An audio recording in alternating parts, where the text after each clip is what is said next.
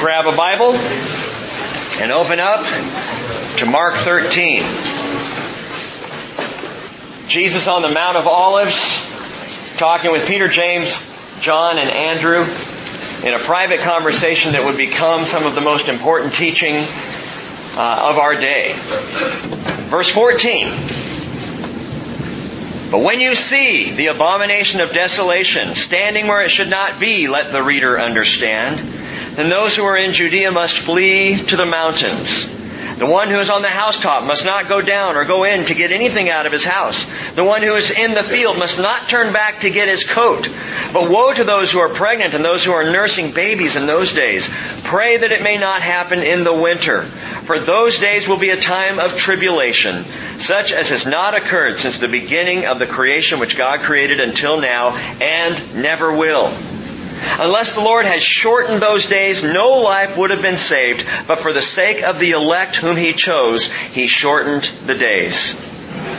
And then if anyone says to you, behold, here is the Christ, or behold, He is there, do not believe him. For false Christs and false prophets will arise and will show signs and wonders in order to lead astray, if possible, the elect.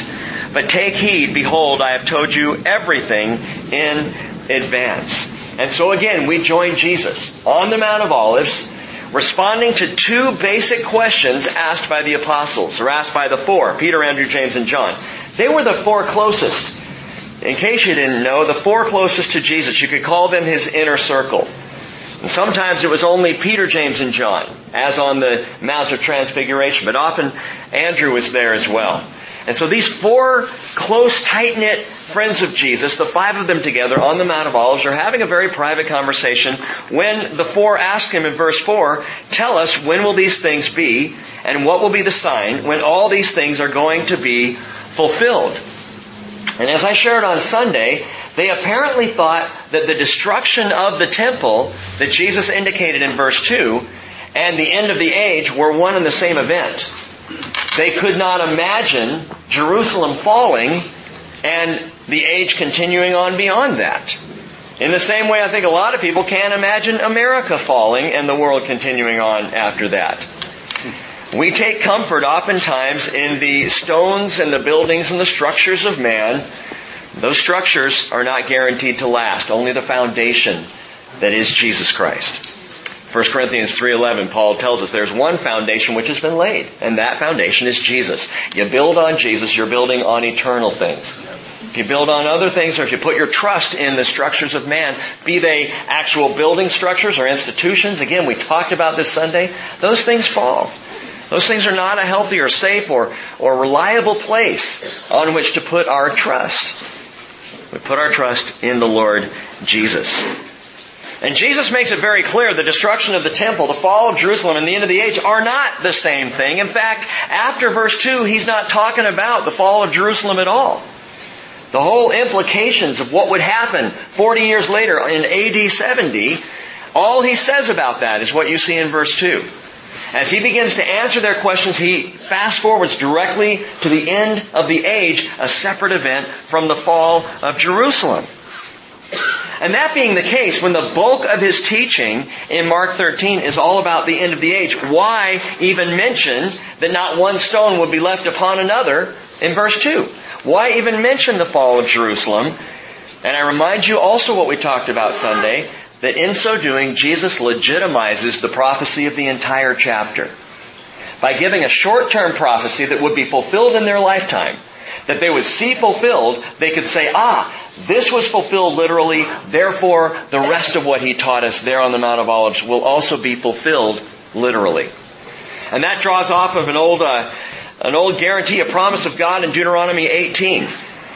Verse 21, He said, you may say in your heart, how will we know the word which the Lord has not spoken? How do we know if someone is prophesying correctly? How do we know if someone is not speaking truth or prophecy from the Lord? He says in Deuteronomy 18:22, when a prophet speaks in the name of the Lord, if the thing does not come about or come true, that is a thing which the Lord has not spoken. The prophet has spoken it presumptuously. You shall not be afraid of him. And so the test of the mettle of a prophet was, did he prophesy something short term that was fulfilled? If so, then you can trust Him to teach or prophesy something in the long term, something that may happen after your lifetime, something that, in the case of Mark 13, would be over 2,000 years later. If the temple hadn't fallen, if it still stood there on the Temple Mount in Jerusalem today, we would have a hard time accepting the rest of Mark 13 as a literal prophecy. We would have to spiritualize it. But the temple did fall. Jerusalem was razed to the ground. The whole place was demolished. Jesus' prophecy was fulfilled literally, and therefore we can look at the rest of the chapter the same way. Now, we frame the teaching of Christ so far in 4 different ways, a 4-point outline from Sunday. We're going to just continue on that same outline and add 3 or 4 more points onto it. So if you have Sunday notes, you can just tack this onto it as we continue. The 4 points on Sunday were the structures of man, the stream of history, the spread of the gospel, and the sign for Israel. Now, I cannot emphasize enough that the teaching of Mark 13 is for Israel. Understand that the elect in verse 20 and verse 22, the elect is not talking about the church. It is talking about Israel. Ironside said, we look in vain for any mention in Matthew 24, Mark 13, or Luke 21, any mention of the church of the present dispensation. When Jesus spoke these words, the truth of the body of Christ was still unrevealed. This mystery was not made known until given by special illumination by the Apostle Paul and through him to others sometime after the present age of grace began. Understand that even in the first century church, in the first 10, 20, 30 years of the church, the Jerusalem church, it was a Jewish church. It wasn't even called, the disciples weren't even called Christians until they were called Christians for the first time in Antioch. There in Jerusalem, it was Judaism fulfilled. And the idea of the church was still not revealed to them until the Lord downloads it to Paul, and Paul starts to talk about it in Ephesians and Colossians, and I'll talk more about that in a few minutes. But when Rabbi Jesus spoke these words, the church was still a twinkle in the eye of the Lord. Not yet birthed. The mystery still unrevealed. And so the teaching is fully Jewish in nature, and the sign is for Israel. And it brings us to verse 14. What is the abomination of desolation? What is it? What does it mean? I spent the last 3 days in Vancouver, Canada, British Columbia, with my brother. He called me up about a month ago and said, "Hey, will you come with me to see a concert?" And I said, "Sure." "Who?" He said, "Bruce Springsteen." Wow. So we went to a Springsteen concert. 63 years old, and you know what? I was tired of standing after about an hour, and he went for 3.5 hours, just one song after another. 2, 3, 4, next song. It was amazing. About halfway through the concert, Springsteen goes, and if you've ever seen him or know anything about him, his concerts are almost like a tent revival meeting, although without Jesus. Yeah. But he struts around the stage and he talks and interacts with the audience like a gospel preacher extraordinaire. I sat there the whole time going, man, if this guy just would preach Jesus, he would be amazing. And he gets up there and he goes, "We've come from traveling around the world. We've been traveling around the world. We've gone to far places, distant places, and we've come here tonight to ask you one question. We've come to ask you one question," he says. "Before we came on stage, there was a great banner on the wall, and it says, 'We are all Canucks.' What does that mean?" What does that mean? We are all Canucks. You may wonder the same thing about the abomination of desolation. What does that mean, really? If you allow Scripture to interpret Scripture, the answer is very clear. If you try and read into it, you're going to miss what it is. Verse 14, "When you see the abomination of desolation standing where it should not be, let the reader understand. Then those who are in Judea must flee to the mountains." And it speaks then of fleeing out, getting out to a place prepared in the wilderness for them. Book of Revelation talks about that. Isaiah talked about it. We looked at that, I believe it's Isaiah 16. Talks about a place in the wilderness, Selah, which means rock. Some of you have been to Petra in Jordan, which is an amazing place, maybe the place in the wilderness that the Jewish people, Israel, will flee. But when you see this, here's the sign. Remember, the Jewish rabbi talking to Jewish people, and there is coming a day when Jewish people will see the sign of the abomination of desolation, and if they are aware of Jesus' words, they will know it's time to get out. There is nothing left to do here but flee for our lives. There will be all the birth pangs and the death throes.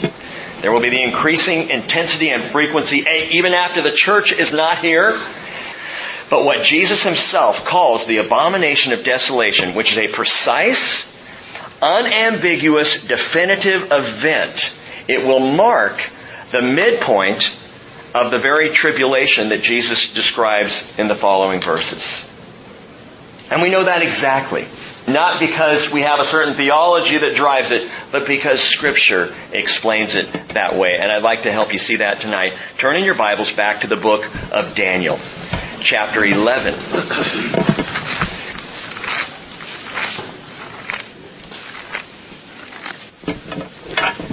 The abomination of desolation is deeply, deeply rooted in Jewish understanding. When Jesus spoke those words, this was something understood. In fact, it's something they had seen. Watch this, Daniel 11:31. Forces from him will arise, desecrate the sanctuary fortress, and do away with the regular sacrifice. And they will set up the abomination of desolation. That's partially where Jesus is drawing the abomination of desolation from, and partially why he says, and something Jesus actually said, let the reader understand. As opposed to Mark inserting it, some believe perhaps Jesus said that. And Peter, Andrew, James, and John went, let the reader understand. What are you talking about? Don't worry about it. It's for someone else. But we're called to understand. Go back to the abomination of desolation. Daniel talks about it. Daniel is in the midst of a prophecy of an abominable occurrence in Jewish history that was fresh in the minds of the first century Jews. In fact, something that had only happened 171 years before Christ came. So just over 200 years earlier, when Jesus spoke this word. Now we still remember very vividly, we know things that happened 200 years ago in this country. We can call to mind, we have history that goes back there very simply, very easily, things that impact us today. In the previous election, all the talk about the Constitution this and the Constitution that. That's a 200-year-old document. But for Americans, it either is or should be deeply rooted in our understanding of our roots as a country. Well, Jesus ties into the abomination of desolation. What was that? And what was it Daniel was prophesying? Okay, understand, Daniel's prophesying in about 530 BC. Around 171 BC, or in 171 BC, the Syrian king, whose name was Antiochus Epiphanes, overran Jerusalem. He went into the temple. He spattered pig's blood soup all over the Holy of Holies to desecrate it for the Jews. There in the holy place of the temple, and again the verse says, forces from him will arise. Daniel in that moment is prophesying partially of Antiochus Epiphanes. And we see it in the context of the whole thing that I don't have time to do tonight, but you can go back and study through on your own Daniel 11, and you see this is a historical account given by Daniel about 400 years before much of it began to take place. And it all was fulfilled perfectly. So Antiochus Epiphanes, forces from him will arise, desecrate the sanctuary fortress. That is the temple. And do away with the regular sacrifice, which happened in the temple. And they will set up the abomination of desolation, which took place in the temple. So he spattered this pig stuff all over the inside. And then they set up an idol to Zeus in the Holy of Holies in the temple in 171 BC.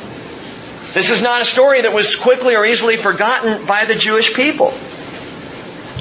By the way, the stoppage of the Jewish sacrifices and the setting up of an idol in the temple had happened before. That wasn't the first time. We're told in Jeremiah 7 verse 30, the sons of Judah have done that which is evil in my sight, declares the Lord. They have set their detestable things in the house which is called by my name, to defile it. Jeremiah 32:34. They put their detestable things in the house which is called by my name to defile it.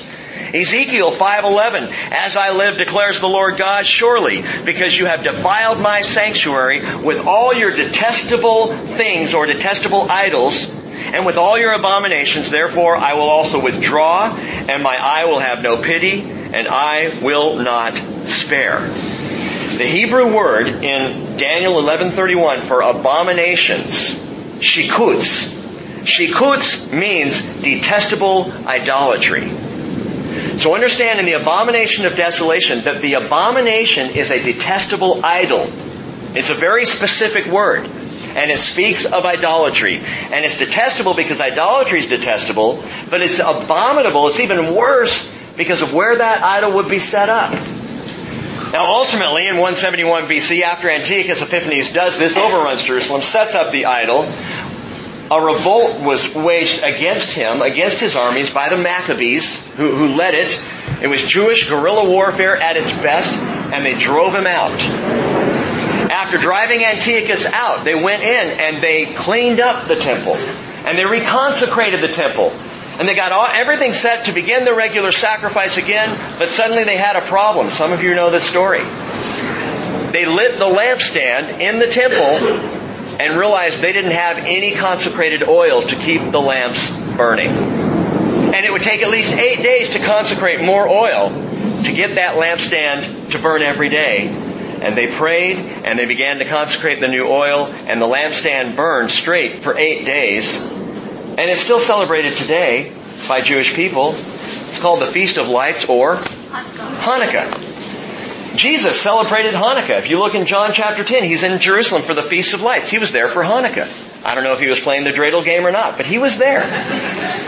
And so Hanukkah celebrates that and looks back to that time. In the time of Jesus, the Jewish people annually looked back to the abomination of desolation, to what Antiochus Epiphanes did, and to the miracle of the overthrow of his armies and the festival of lights, those candles, the lampstand that remained burning for 8 days. But you need to note this. The abomination of Antiochus did not result in desolation. The word desolation, shamem, an appalling ruin. So this is what Daniel prophesies, an abomination, an idolatrous abomination that brings about a complete devastation, a ruin. What Antiochus Epiphanes did not bring about the ruin of Jerusalem. So was this prophecy not fulfilled? This prophecy of Antiochus Epiphanes prefigures a later prophecy. Prefigures. It's like a preliminary of the actual event that is still yet to come. The Greek word for desolation, when Jesus says the abomination of desolation, is eremosis. And it means to lay waste. It means a complete destruction. When Antiochus did this, the city was not destroyed. And again, his actions were but a prophetic preview of what would take place later on, of the actual abomination of desolation. Besides the fact that if you look at the words of Jesus in Mark 13, He says, when you see, not when you saw. So the abomination of desolation, that Jesus draws that picture of Antiochus Epiphanes. He draws that picture from history, and He says, when you see this happen again, beware. God allowed, I believe, Antiochus to do that as a preview of coming attractions. Well, Rick, what about Titus in AD 70? He made a desolation of the temple and the city, right? Absolutely, he did. But not an abomination. So Antiochus had an abomination without a desolation. And Titus had a desolation but no abomination. They didn't set up an idol in the temple. There wasn't an abomination act at that time when Rome destroyed Jerusalem in AD 70. So in both cases you kind of had half of the picture but not the whole picture. And Jesus says it's going to be the whole picture. This is the abomination of desolation, where a complete devastation and ruin follows the act of abomination in the temple, the idolatry. So it's a very, very specific thing that Jesus describes in Mark 13, verse 14. Keep your finger there and go all the way over to the right to 2 Thessalonians. Paul talks about it. In chapter 2, he writes, "Now we request you, brethren, with regard to the coming of our Lord Jesus Christ and our gathering together to Him, that you not be quickly shaken from your composure or be disturbed either by a spirit or a message or a letter as if from us, to the effect that the day of the Lord has come." Now there's a lot there, but understand our gathering together to Him speaks of the rapture of the church. Of us being called home, of being caught up. The day of the Lord speaks of the tribulation. Our gathering together precedes the day of the Lord. Okay? The rapture precedes the tribulation, that time of God's wrath on this unrighteous world. And Paul says, "Let no one in any way deceive you, for it will not come," speaking of the tribulation, the day of the Lord, "unless the apostasy comes first. And the man of lawlessness is revealed, the son of destruction, or the son of perdition, and that is Antichrist." In verse 4 he says, "Who opposes and exalts himself above every so-called God or object of worship, so that," note this, "so that he takes his seat in the temple of God, displaying himself as being God." Titus did not do that 20 years later in AD 70. Titus did not proclaim himself or display himself as God, taking a seat in the temple. Paul wrote this about 20 years before AD 70. What Paul describes here cannot have happened then. But note, what Paul describes here assumes that the temple is standing. That someone is going to go into the temple and proclaim himself to be God from the temple in Jerusalem.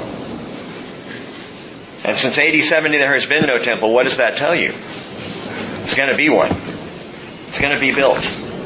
There will be a third temple built in Jerusalem, and this event is going to take place. Now, go all the way back to Daniel, chapter 9. Daniel chapter 9.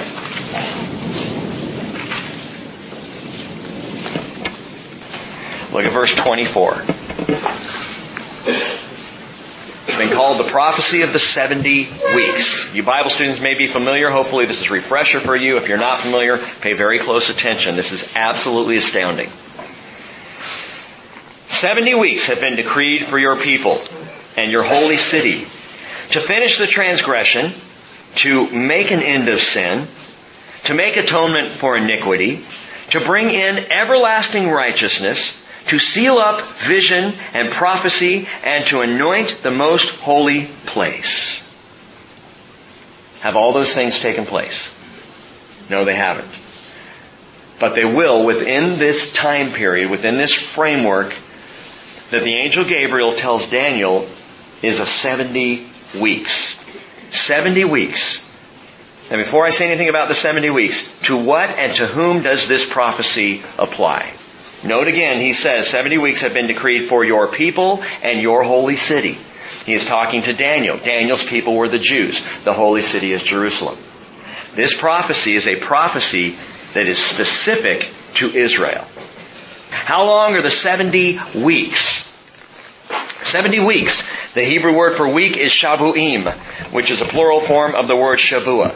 A shabua in Hebrew is the same as a heptad in English. What's a heptad? It's a unit of 7. Okay, a heptad is a unit of 7. If you hear me say heptad or shabua, I'm talking about a unit of 7 in the same way we use the word dozen as a unit of 12. Okay? A heptad is just a unit of 7. So what he literally says, what the angel Gabriel says here in talking to Daniel is 77s have been decreed for the Jewish people and Jerusalem. 70 units of 7. What does 70 times 7 equal? 490. 70 times 7, 490. We're talking about a time period of 490. 490 what? 490 days? No, history doesn't bear that out. It's 490 years. The 490 years are absolutely clear in history. Follow this through with me. 490 years are decreed for your people. 70 Shavuot, 70 heptads. 483 of the 490 years described by the angel here have been fulfilled literally and precisely. 7 years are left, unfulfilled. By the way, let me just say this for those of you who might wonder about or doubt Daniel's prophecy, as some Bible scholars do. Some Bible scholars say Daniel is too literal to be believable. Daniel could not possibly have written in 500 or 530 BC because he talks about events that happened in around 300 and 200 and 100, and it's like reading history ahead of time. It's not possible. Well, it is if God told him. It is if it's prophecy.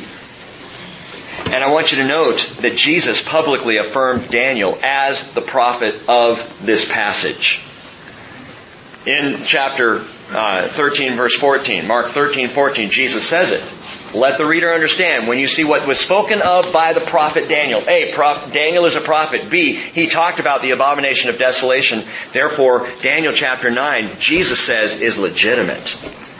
Jesus believed Daniel was the same prophet who wrote this. Verse 25. So you are to know and discern that from the issuing of a decree to restore and rebuild Jerusalem until Messiah the Prince, there will be 7 weeks, 7 sevens, and 62 sevens. And it, Jerusalem, will be built again with plaza and moat, even in times of distress. And the word moat there, you might note, also can be translated wall. It will be built with a wall. Okay? And so the angel says, from the time that a decree is given to the arrival of the Messiah, here's what's going to happen. 7 sevens and 62 sevens. So what happened? Well, first of all, we got to note that there was a decree. A decree given to restore and rebuild Jerusalem. Now, there were some different decrees that were given regarding Jerusalem. Joshua and Zerubbabel received a decree to go back and rebuild the temple. Ezra received a decree to take more people back and repopulate and refill the land. Nehemiah received a decree to go back and rebuild the city and the wall. That's the decree we're talking about. In 445 BC. 445 BC, Artaxerxes, the king of Persia, honored a request by his cupbearer, Nehemiah, to go back and rebuild the city of Jerusalem with the wall. And the entire book of Nehemiah talks about the rebuilding of the wall around Jerusalem. Nehemiah chapter 2 verses 1 through 8 tell us about this decree by Artaxerxes. We know it happened March 14th, 445 BC. Nehemiah followed after Zerubbabel and after Ezra, but he came in with the express purpose of rebuilding the city and rebuilding the wall exactly, specifically, as the angel talked about to Daniel here in the prophecy. In 397 BC, exactly 49 years later, the work was done. And you might note this, he says, from the decree until Messiah the Prince, there will be 7 weeks, which was 49 years, and 62 weeks. He breaks it up. Why does he do that? Because after the first 7 weeks, 49 years, something significant happened. Jerusalem was finished. It was rebuilt. But then from that point forward, again, that was 397 BC. From that point forward, we have to add on the next 62 sevens. Are you with me? I'm getting a few of you going, I did so bad in math in high school, and I don't even know what chapter are we in. 9. 4 plus 5 equals 9. I got that. Okay. 62 weeks. So we have the first 7 weeks was fulfilled exactly 49 years from the decree to the finishing of the wall, to the rebuilding of Jerusalem. Happened exactly. 62 weeks would happen then, or 62 sevens. 62 units of 7, which would be longer. This is breathtaking, because you got to put this together. You have to think in terms of the lunar calendar, which is the Jewish calendar, 360 days a year, not 365 days a year. That will throw you off. 360 days a year. So if you count out the first 7 Shavua, the first 7 heptads, those 49 years, it comes out to 17,640 days. You can write it down or just take my word for it.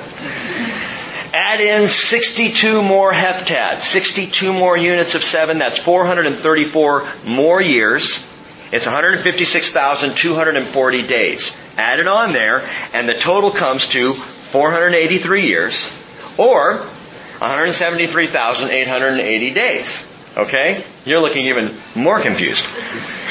Accounting for leap years across that span of time, this lands us precisely from the issuing of the decree, 445 BC, March 14th, 445 BC. It lands us precisely on April the 6th, AD 32. What happened then? On that day, a Galilean carpenter named Jesus rode into Jerusalem on a donkey and was declared the Messiah. What does the prophecy say? You are to know and discern that from the issuing of a decree to restore and rebuild Jerusalem, 445 BC, until Messiah the Prince, there would be, and he describes, 483 years. And in those 483 years, at the very precise moment, Jesus arrived in the city. Just as the angel prophesied. Just as we have written in our Bibles. Jesus did so, fulfilling Zechariah chapter 9, verse 9. Rejoice greatly, O daughter of Zion. Shout in triumph, O daughter of Jerusalem. Behold, your king is coming to you. He is just and endowed with salvation, humble and mounted on a donkey, even on a colt, the foal of a donkey. And you might say, well, Jesus, maybe he knew the math. And so he figured it out. And so he showed up. Well, first of all, he would have to have been, if it was by chance, and he was just trying to make himself this Messiah, he would have to have been born at the right time to do it, right? It also would have had to have fallen the days exactly, precisely to get him there the week before Passover so he could die a Passover lamb. There are so many things that had to fall into place for this to happen, things that would be beyond any human being's control. And so as Jesus rode into Jerusalem on that day, it was the fulfillment of divine prophecy. Remarkable. By the end of that week, from when he rode in, you all know the story, by the end of the week, Messiah was cut off. Read the next verse, verse 26. Then after the 62 weeks, the Messiah will be cut off. The Hebrew word there for cut off means killed. Messiah will be killed and have nothing. And the people of the prince who is to come will destroy the city and the sanctuary. And its end will come with a flood. Even to the end there will be war. Desolations are determined. So not just a single desolation, but all kinds of desolation from that point all the way through history. And we've seen that. We've seen war after war, battle after battle, nation fighting nation, desolation after desolation.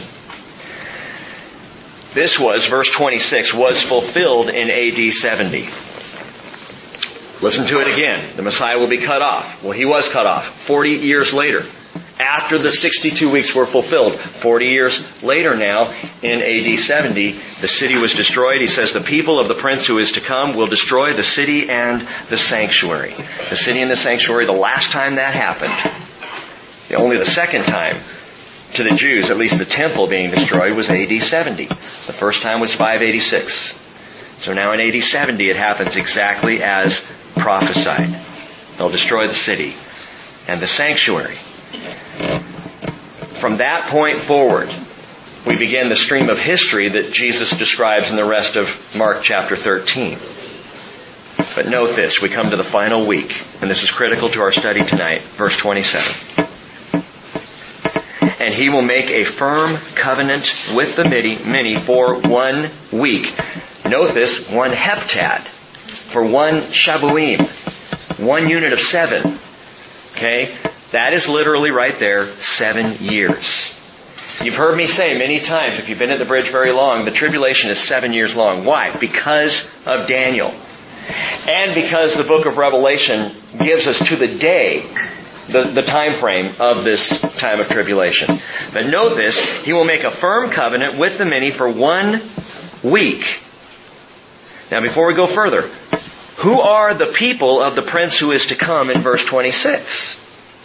Well, who destroyed the city in AD 70? Rome.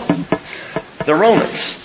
Now there's been all kinds of ideas of what does that mean, because everybody was under Rome's authority in those days, and the armies that actually fought, perhaps they had those who ultimately would become Muslims, and might there be a Muslim Antichrist? I'm not going to get into all that. I don't know. I'm still studying that for the next time I teach Revelation. So I'm not sure. But we know that the people of the Prince who is to come, His people, were those who destroyed Jerusalem in AD 70. That means from that group of people, somehow from the lineage, Antichrist is one day going to come from that lineage. Some say then he'll be Eastern European. Some say there'll be some, bloodline connection all the way back to that. The people of the Prince who is to come were the Romans who destroyed Jerusalem. The Prince who is to come is Antichrist. Now this is important too, and I'm taking a little extra time to get this. We will get back to Mark 13 sometime between today and tomorrow, I promise. Who is the Prince, or who is the He? Because in verse 27 it says, "And He will make a firm covenant with the many for 1 week. But in the middle of the week, He will put a stop to sacrifice and grain offerings, and on the wings of abominations will come one who makes desolate." So who's the He? And some have tried to say the He is Christ. That doesn't work. Well, they say, yeah, but it says Messiah will be cut off. And then down in verse 27 it says He. You got to use the normal rules of language here, and especially of the Hebrew language here, which is very specific. The normal rule is the antecedent, which is the word He, always goes back to the nearest preceding possibility. The nearest preceding possibility to He is who? The Prince who is to come. Not Messiah the Prince, but the Prince who is to come. Okay? So it's not Jesus that's being talked about. The Prince who is to come is another who is of the people of Rome, and He is one who makes desolation. It's talking about Antichrist. Okay? The Prince who is to come is Antichrist. So notice again now in verse 27, He makes a firm covenant with the many for 1 week, for 7 years. In the middle of the week, that's 3.5 years in, He will put a stop to sacrifice and grain offering. Okay, I believe that covenant is going to be A, the rebuilding of the Jewish temple. B, that covenant will include restoring the Jewish right to worship and to sacrifice on the Temple Mount, bringing great joy and peace to the Jewish people. But 3.5 years in, He stops the whole thing, and He then, on the wing of abominations, that is, on the wing of idolatrous things, will come one who makes desolate, even until a complete destruction. One that is decreed is poured out on the one who makes desolate. Are you getting the picture? Let me draw back. The people of Rome, the coming prince is Antichrist, who according to Daniel will be somehow of that line. This is all going to happen. Antichrist is going to go into the temple 3.5 years into this tribulation period. After making a covenant of peace with Israel, he's going to break that covenant of peace 3.5 years in, go into the temple and proclaim himself to be God. It's what Paul described in 2 Thessalonians chapter 2. It's what we see described in Daniel chapter 9. Now some have asked, why? If Jesus was spot on in showing up right when He did, from verse 26, that the Messiah shows up right on time, it's after the 62 sevens. Why, if He was right on schedule, didn't this happen immediately after His crucifixion? Why didn't we see a 7-year time period continuing on? Why 483 years out of 490 and all of a sudden it stops? And people will say, well, that doesn't make sense. How come? When Jesus died, Israel's prophetic clock stopped ticking. Because from the point of Jesus' death forward, Israel and God's plan for Israel was put on hold. Because Israel rejected Messiah. The Jewish people, by the Jewish leadership, rejected the Messiah. In the moment of that rejection, the promise in Daniel chapter 9 was for the Jewish people and for Jerusalem. These 490 weeks are determined for you and your people, Daniel. But when the people rejected God, God stopped the clock. We do it every year in my house. We have a snowman clock that we put up with the decorations every holiday season. And at the end of the holiday season, we take the snowman clock down because I don't want to hear Christmas songs all year long. It plays little Christmas songs every time it comes around to the hour. We take down the clock, we pop out the battery, and the clock stops. Until the next year when we put the battery back in. What is the battery, so to speak, that starts the clock ticking again, that kicks off this 7-year period? Bible students, what is it? Covenant. It's the covenant.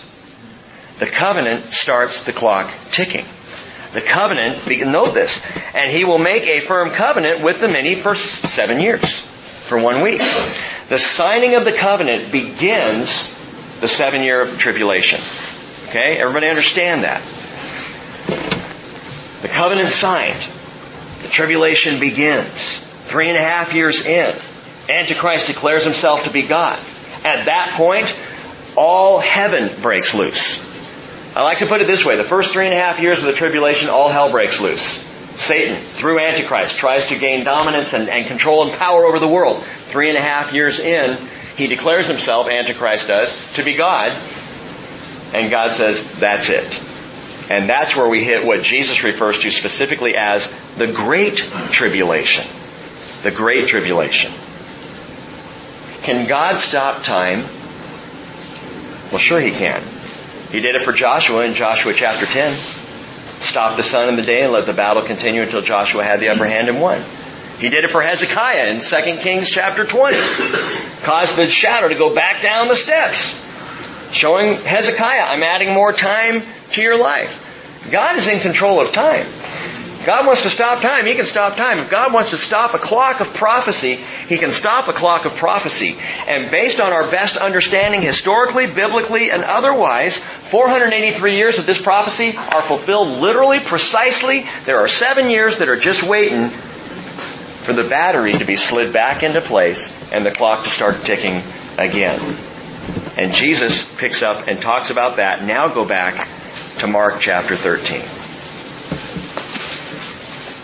While you're turning there, Psalm 31 verse 15 says, my times are in your hand. Daniel 2:21 says, it is He who changes the times and the epochs. God alone can do that. Back to Jesus.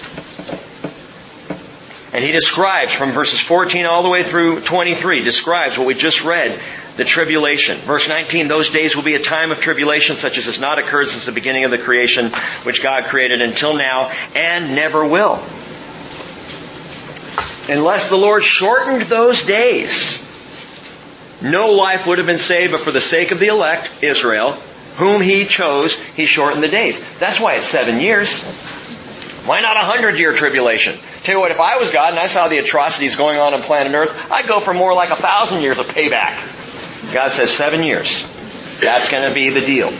That's what I have said. I've shortened it to that amount, and that will accomplish, by the way, all the stuff that Gabriel said in Daniel 9 needed to take place. Those 6 different things will all be fulfilled and take place in that time. It says, if anyone says to you, behold, here is the Christ, or behold, He is there, do not believe him, even if it's Jamie Foxx. Did you all see that? Okay. Someone was sharing this with me earlier. Jamie Foxx was the Soul Train Awards, right? Stood up at the Soul Train Awards in front of all the people there, and he said, first of all, we got to thank God, and everybody cheers. And we need to thank our Lord and Savior, Barack Obama. That's what he said. By the way, my stomach would turn just as much if it had been our Lord and Savior, George Bush. There is no man who is my Lord and Savior other than the man, Jesus Christ. Amen. He is the one and only. And so if people say, here He is or there He is, this guy can save your life, this guy can make your life better, how about this guy? Let's look to him. There's not a single man on planet Earth that can make your life better. Only Jesus Christ.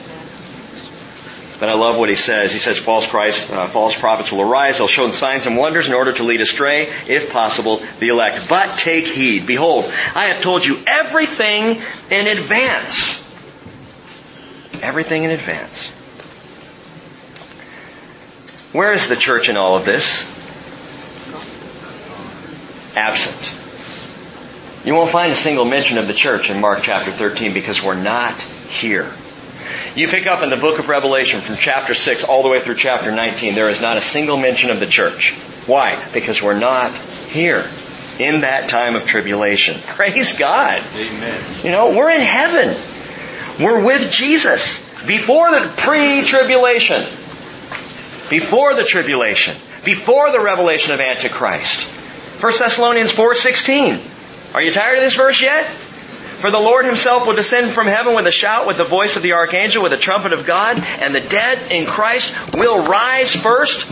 And then we who are alive and remain will be caught up together with them in the clouds to meet the Lord where? In the air. And so we will always be with the Lord. Therefore, Paul says, comfort one another with these words. And so we do.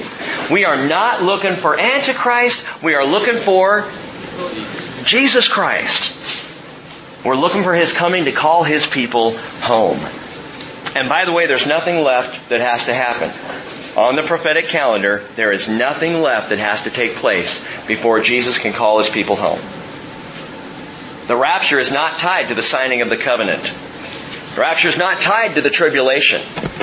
The calling up of God's people is not tied to any event in human history. Everything has taken place that must take place. So right now, we're just waiting. We're just in overtime. And by the way, the rapture doesn't necessarily immediately precede the tribulation. Yeah, it probably will. But the tribulation isn't based on the rapture. The tribulation is based on the covenant. Okay? But we're going home. We're going home. And that's why, again, I keep pointing out Mark 13. These things, though we are seeing birth pangs all around us. We may see worse than what we've seen, but we're not going to see the worst. In fact, as I've heard other pastors say before, your life here on earth right now is as close to hell as you'll ever get. Praise the Lord. This brings me to number 5. So the sign is for Israel. That was number 4 in the list. Number 5, note this, Jesus begins to talk about the shaking of the stars and the powers. Verse 24. But in those days after that tribulation, the sun will be darkened, and the moon will not give its light, and the stars will be falling from heaven, and the powers that are in the heavens will be shaken. Didn't happen in AD 70. Well, maybe it was, not literal. Maybe he was talking about spiritual things. Everything else was literal. Everything else Jesus is talking about is literally fulfilled. So let's not spiritualize things. We need to take it literally. And literally, at the end of the 7 years, the final 7 years, after that tribulation, the sun will be dark and the moon will not give its light, and the stars will be falling from the sky. The shaking of the stars. Jesus quotes Isaiah's prophecy of the end of the age. Isaiah 13 verse 10, the stars of heaven and their constellations will not flash forth their light. The sun will be dark when it rises, and the moon will not shed its light. Isaiah said in chapter 34 verse 4, all the host of heaven will wear away, and the sky will be rolled up like a scroll. All their hosts will also wither away as a leaf withers from the vine, or as one withers from the fig tree. The indication here is, specifically, it's obviously astronomical powers. The stars, the sun, the moon, they will be shaken. They will not give their light. Now, Lord willing, coming up December 23rd, we're going to show on Sunday morning an astounding DVD. You've got to see this. It's called The Star of Bethlehem. And we're going to look, as has been discovered, at what the sky was like around the time of Jesus. And it'll blow your mind. It's absolutely cool. So that's coming up. It details what was going on in the constellations at the time of Jesus' birth. What the constellations would tell us. Remember the wise men who came to Jesus' birth? These guys were stargazers. They were not astrologers. They were astronomers. Okay? They read the stars to understand what perhaps God was saying to us. Now let me make a very clear distinction, because someone might say, Rick, that sounds a little astrological. No, it's not astrological. It's astronomical. I don't look to the stars for the stars to tell me my future. But I'll tell you what, the stars, though they have no power to tell us our future, God has used them like ink on paper to declare His glory. And not just because they're kind of pretty. Okay? The Bible tells us in Psalm 19:1, the heavens are telling of the glory of God, and their expanse is declaring the work of His hands. Day to day pours forth speech, and night to night reveals knowledge. There's no speech nor are there words, their voice is not heard, but their line has gone out throughout all the earth, and their utterances to the end of the world, which tells us that God has written in the stars what He's doing. And again, you're going to see this more clearly on the 23rd. That there is a reason, a mathematical reason for the placement of the stars. And for why they are where they are. God used the stars in the same way He's used creation, in the same way He's used all manner of things created to declare His glory. And the stars do declare exactly what God has them declare. Again, like ink on paper are the stars in the heavens. And so sun, moon, stars are going to fall. They're going to go dark. It's over. The end of the tribulation. It really falls apart, and people realize the end of the age has finally absolutely come. But I want you to notice this. Jesus also says, in addition to sun, moon, and stars, Jesus says the powers that are in the heavens will be shaken. And I don't believe that He is just alluding to the sun, moon, and stars again. For one thing, the moon's not a power, it's a reflector. It just reflects the light of the sun.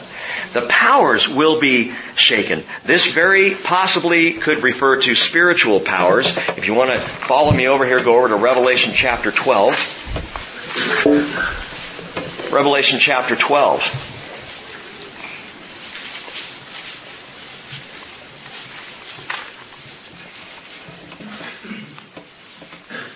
Describing for us what is going on, what will go on spiritually. Actually, but spiritually in the heavens at this same time. We, from a human perspective, well not we, but those on planet Earth at the time, from a human perspective will see the sun go dark and the moon not give its light and the stars falling from the sky. But in the heavenly places there's something else happening with the powers. Watch this. There was war in heaven. Verse 7. Revelation 12:7. There was war in heaven. Michael and his angels waging war with the dragon. The dragon and his angels waged war, and they were not strong enough. And there was no longer a place found for them in heaven. Which is why, by the way, I've shared before, Satan has access to heaven right now. He has access to go before the Father and to accuse you of being pathetic Christians. That's what he does. But there is coming a time at the end of the tribulation when it's all coming down that he will be booted out finally and once and for all out of heaven without any access anymore. No longer a place found for them in heaven. And the great dragon was thrown down. The serpent of old, who is called the devil and Satan, who deceives the whole world. He was thrown down to the earth, and his angels were thrown down with him. And then I heard a loud voice in heaven saying, "Now the salvation and the power and the kingdom of our God and the authority of His Christ have come, for the accuser of our brethren has been thrown down, he who accuses them before our God day and night. And they overcame him because of the blood of the Lamb and because of the word of their testimony. And they did not love their life even when faced with death." And verse 11, gang, is talking about the Jews in the tribulation who have faith in Jesus. It's talking about tribulation saints, those who come to faith in Jesus at that time. And it is an amazing marker of a true person of faith. And it's the way I want to live my life. That is someone who overcomes by the blood of the Lamb and by the word of my testimony. And because I don't love my life even when faced with death. It's not my life that I love, it's His life. And it's where I will be for all eternity. For this reason rejoice, O heavens, and you who dwell in them. Woe to the earth and the sea, because the devil has come down to you having great wrath, knowing that he only has a short time. And when the devil saw that he was thrown down to earth, he persecuted the woman who gave birth to the male child, Israel, through whom Jesus came. But the two wings of the great eagle were given to the woman so that she could fly into the wilderness to her place where she was nourished for a time and times and half a time from the presence of the serpent. How long is that? It's 3.5 years. If a year is a time, then times would be 2 years, and half a time would be a half year, 3.5 years. And the serpent poured water like a river out of his mouth after the woman, so that he might cause her to be swept away with the flood. But the earth helped the woman.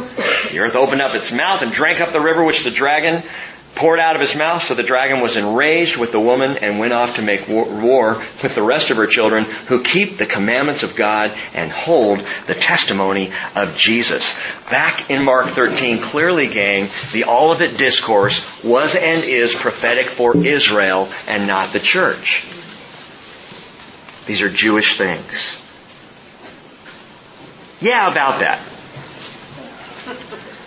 Why was the church kept a secret until after Jesus' resurrection? Why was the church kept a mystery? And that's a great question.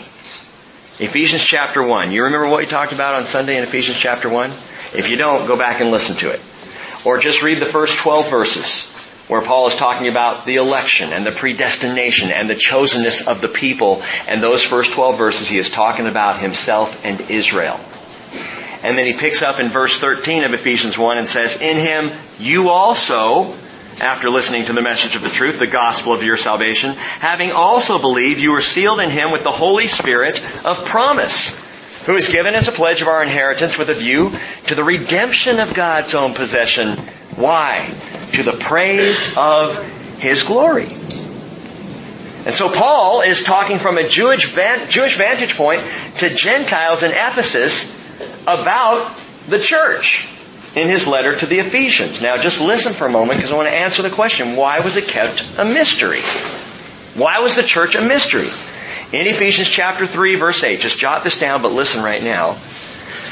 To me, Paul says, the very least of all saints, this grace was given. What grace?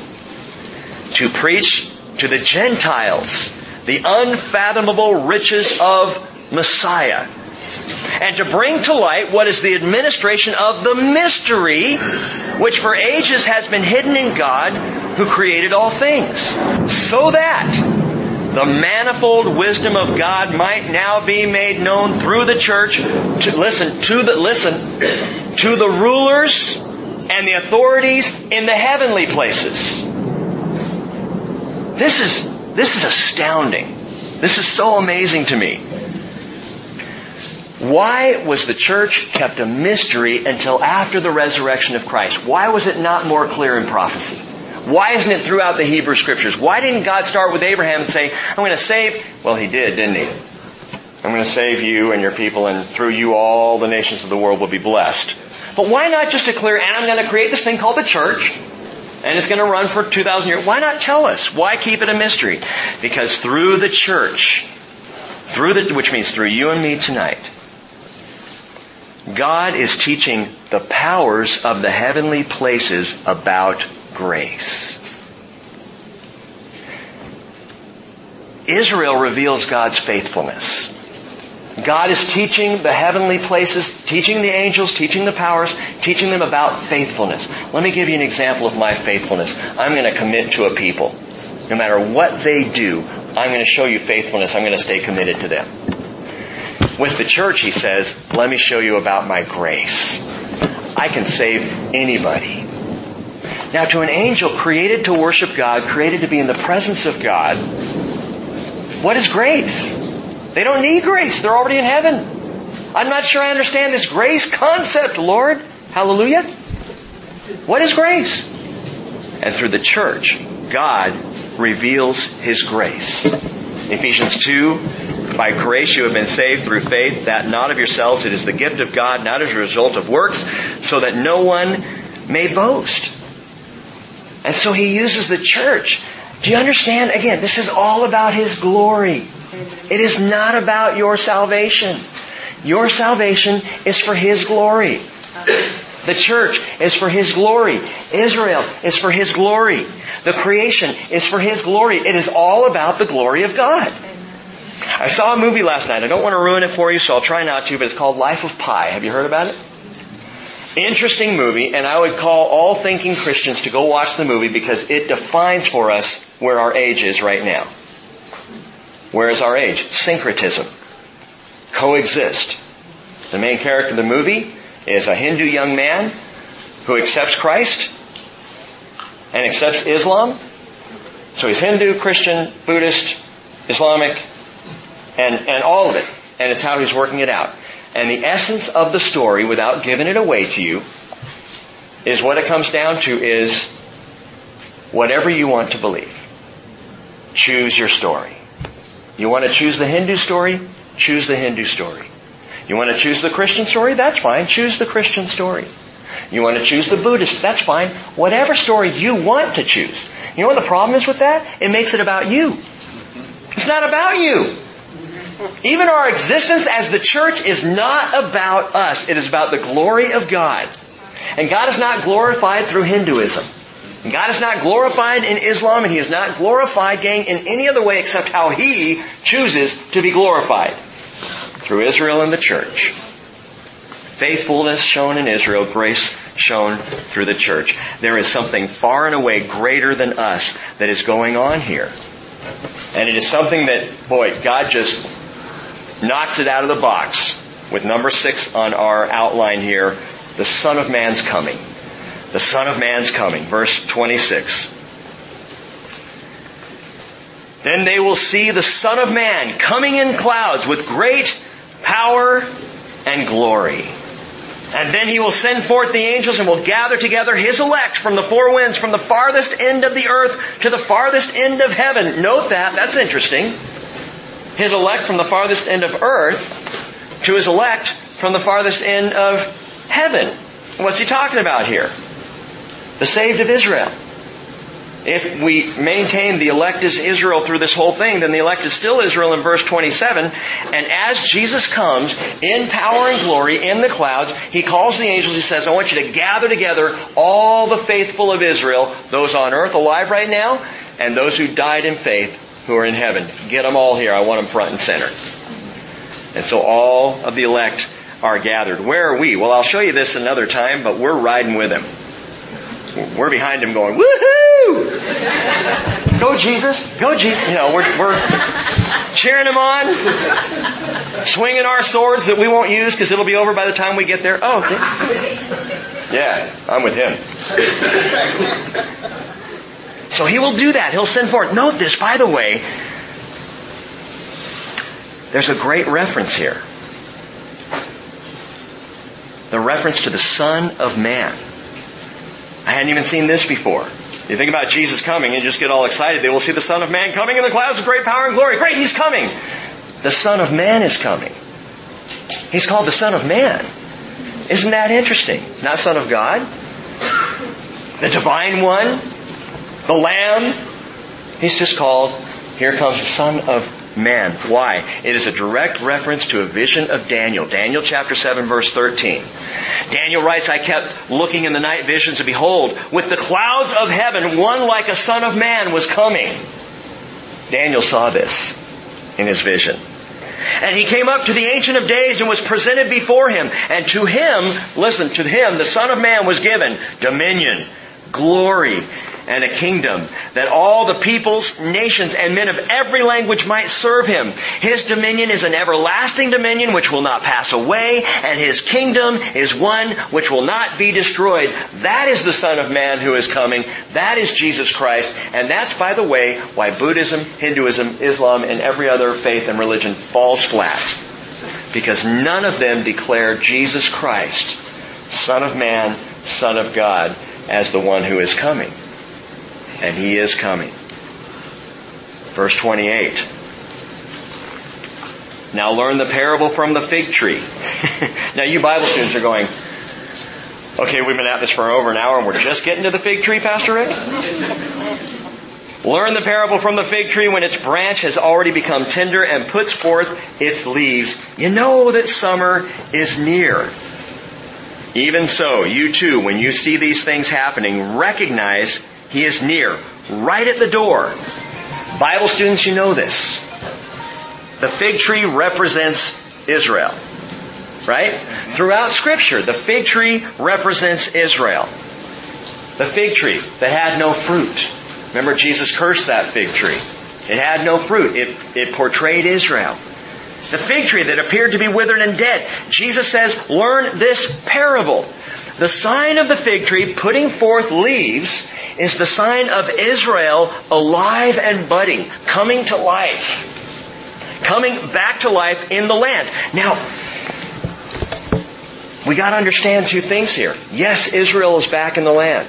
And yes, I believe we have seen the beginnings of the budding of that fig tree.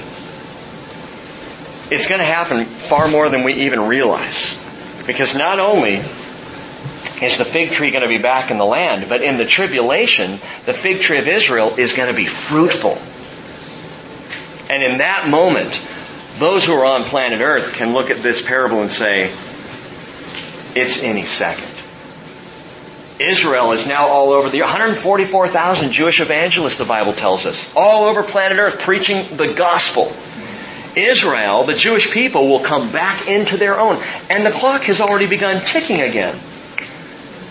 They signed that covenant and the clock starts ticking. And now God is dealing with His people Israel again. And they are fruitful. And remarkable things are taking place. I was recently asked the question just 2 days ago. Yeah, but what if Israel is destroyed all over again? Iran is ramping up the speed with which they're working on their nukes right now.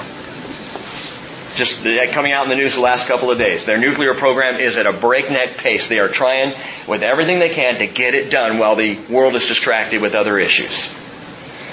What if Israel is destroyed all over again? I can't even answer that. Because I got to tell you, and I'm going to stick my neck out here and say this, Scripture doesn't allow for that possibility. And it's going to get worse for Israel, I guarantee you that. They may get down to a very tiny little piece of land.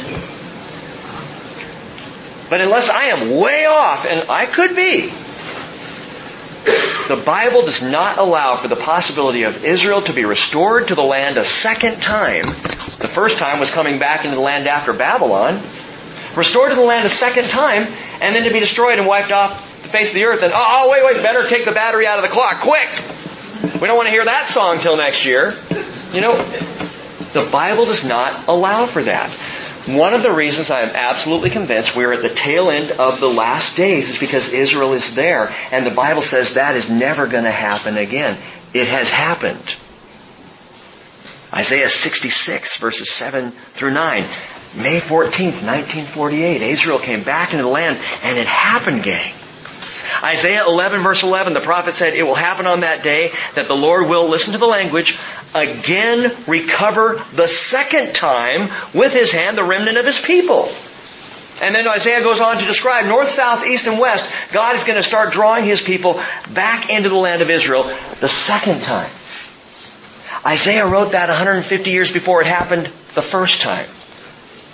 There has not been a second time until 1948. And it happened. And so now, prophecy and history has collided, and we're sitting here in a world in which Israel exists as a nation, in which people, Jewish people, north, south, east, and west, are flooding back into the land.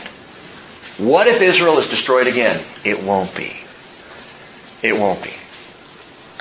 Not until Jesus comes at the very end will we see any kind of destruction. Not until the tribulation hits will we see the kind of destruction that could cause these things to be. I'm stunned by all of this. And so, gang, we need to understand the fig tree is stretching out its leaves. The end is near. In fact, number 7 in your notes, seventh and final thing to note, the summer is near. The summer is near. Verse 30, truly I say to you, this generation will not pass away until all these things take place. Heaven and earth will pass away, but my words will not pass away. Hey, wait a minute. Only God can speak eternal words. And Jesus says, what I speak to you right now, these are eternal words. My words do not pass away, will never pass away. Even after the earth is gone, my word remains. How can you say that, Jesus? Because He's God. And because God can say whatever He wants, and it stays.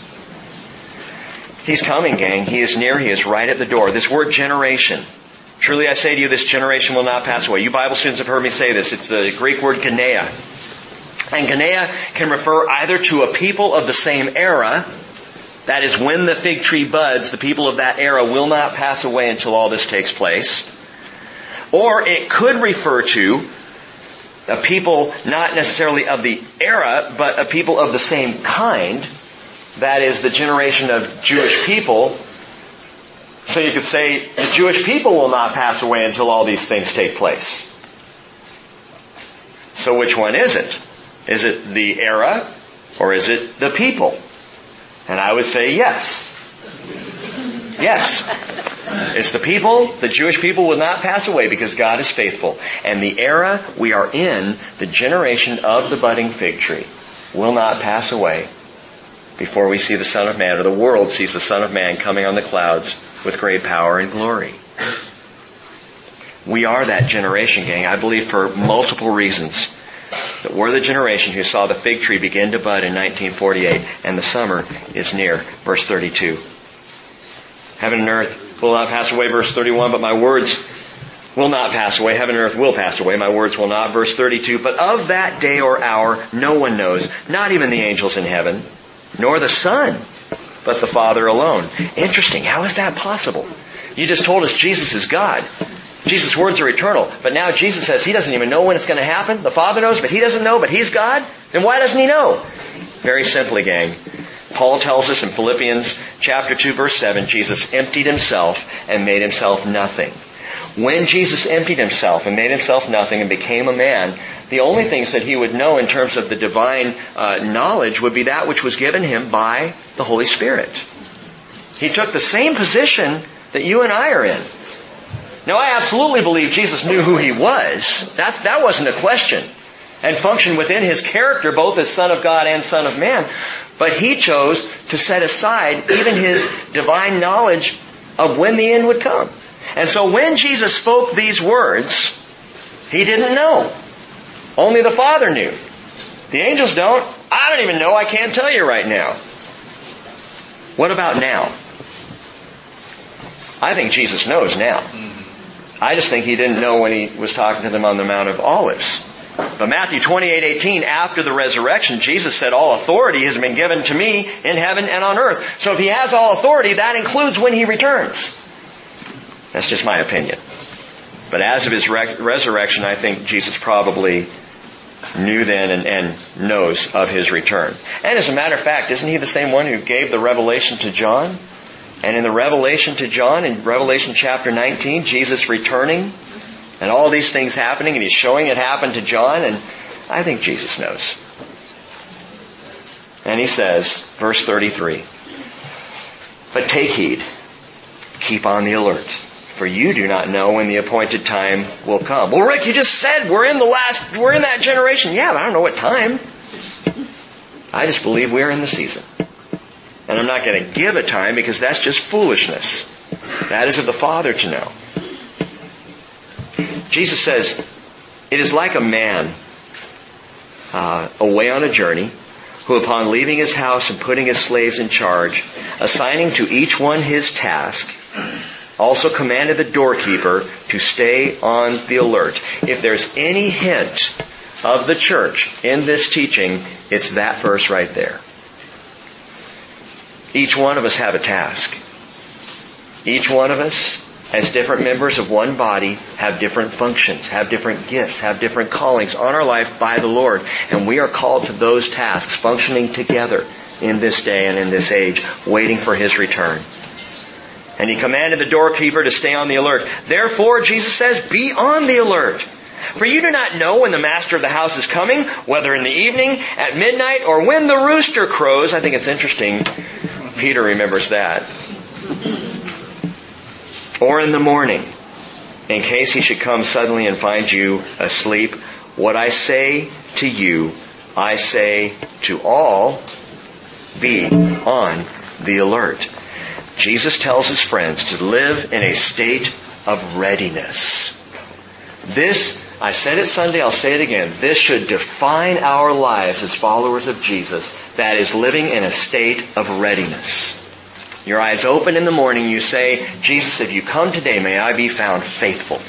May I be ready. He tells His friends, Peter, Andrew, James, and John, live in a state of readiness.